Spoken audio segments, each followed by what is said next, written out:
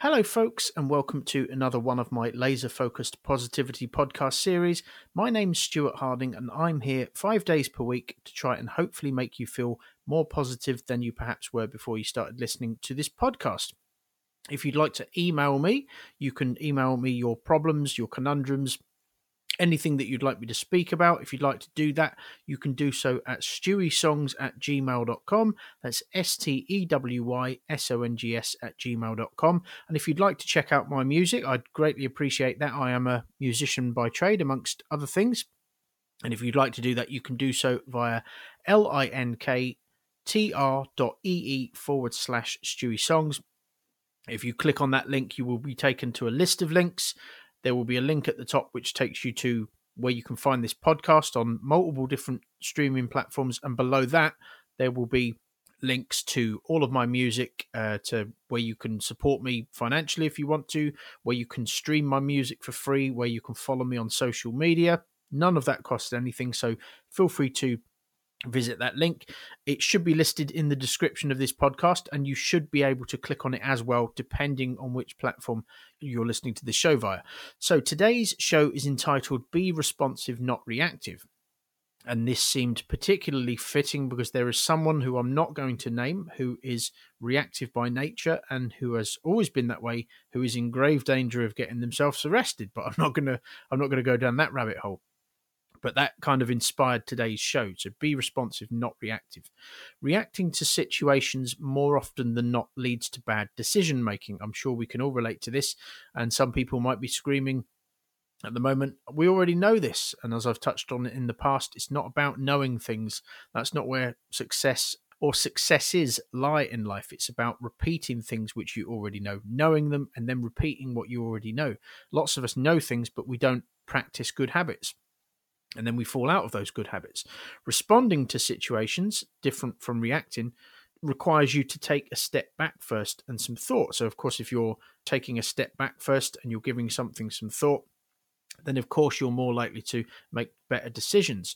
You may already know this. It seems obvious, but it's about ingraining it in your psyche so that you practice it. Most of my bad decisions, me personally, have come from reacting to situations. I'm not going to list them all, but there's 2 or 3 big ones that I've made in life, and it's literally come because I've reacted to something without thinking of the consequences. I don't tend to do that anymore, but I certainly used to do that in my younger days. Most of my good decisions, on the flip side, have been made when I've taken that step back and I've thought about what I'm about to do or not do. And if you're reactive, you're more likely to get yourself in trouble with the law. Being responsive doesn't mean that you're a procrastinator, far from it. It just means that you've spent more time weighing up the pros and cons of a decision. However, if you spend longer than is necessary doing this, then obviously that is procrastination. People who become successful are almost always responsive, not reactive, unless, of course, they're famed for being reactive, and then maybe there's some kind of reality star who reacts to situations and kicks off. Then maybe in those instances, success has come as a result of being reactive. But most successful people are responsive. They consider things. They don't lash out. That's just not what they do, and not what successful people typically do. People who never amount to anything are a disproportionate amount of the time reactive. So I'm sure there's a lesson in there somewhere. So always look at how other people in life who are doing well for themselves deal with situations, and then ask yourself, is that how you're dealing with situations? If not, then perhaps you need to change the way you react, or respond rather, to situations. Sometimes all you need is an extra split second or an extra second or two to think things over. You don't necessarily need to spend ages mulling over lots of things. A lot of things just require that split second or that extra couple of seconds thought, rather than you just lashing out and doing perhaps what you've always done. And the difference this can make to your prospects in life long term can be staggering. Just that little bit extra thought can be, make a staggering difference to your prospects long term. No one's saying don't have emotions. That's not the point of this podcast. I'm not saying cut out your emotions. You just have to make sure that you channel them constructively.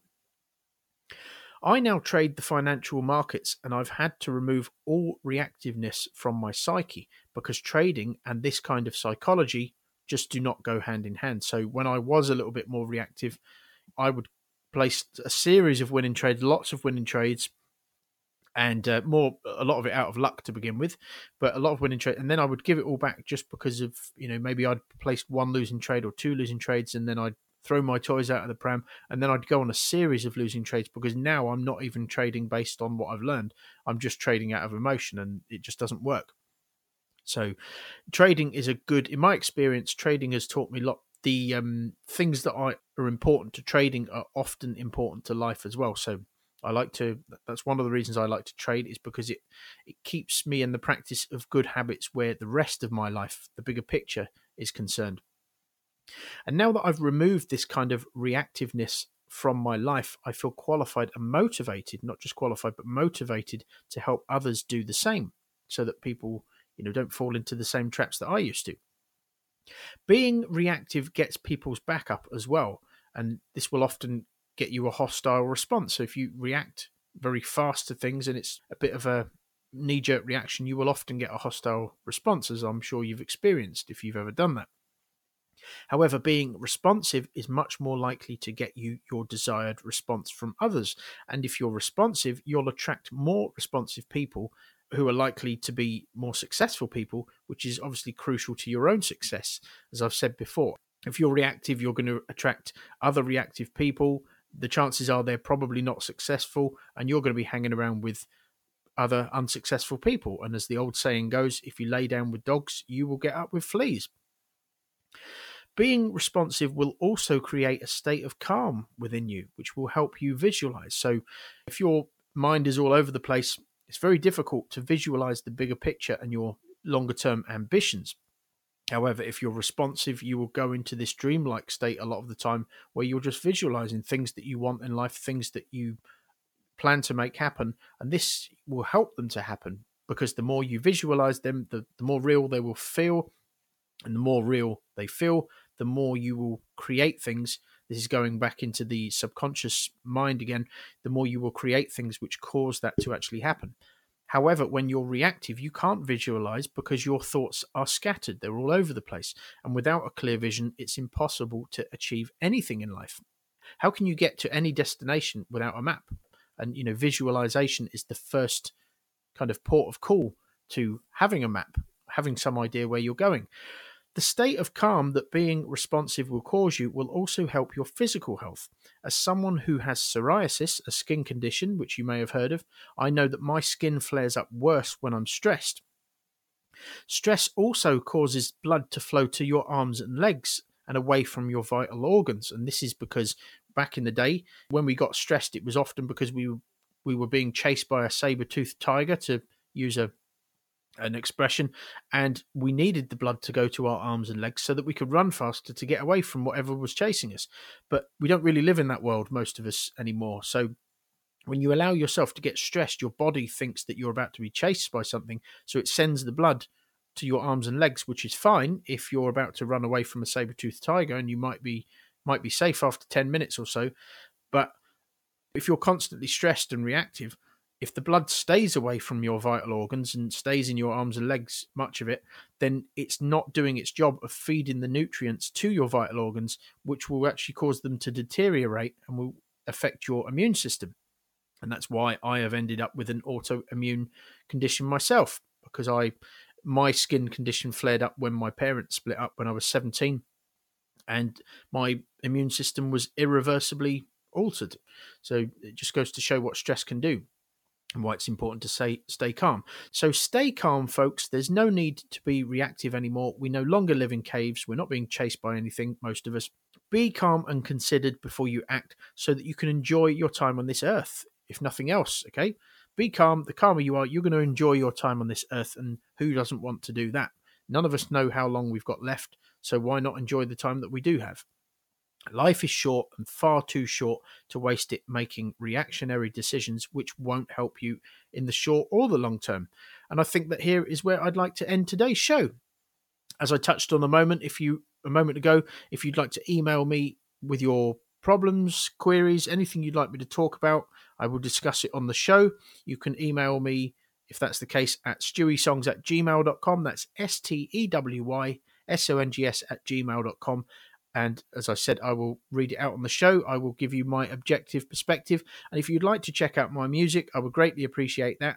I have an album of original dance music, which was made a long time ago. I also have another album out. My dance album is called My Digital Romance. Just a little play on words there. And my other album is like acoustic stuff. It's singer-songwriter type stuff. Most of it is on the guitar. There is one track that was recorded on a piano. All of that is me. I wrote them all.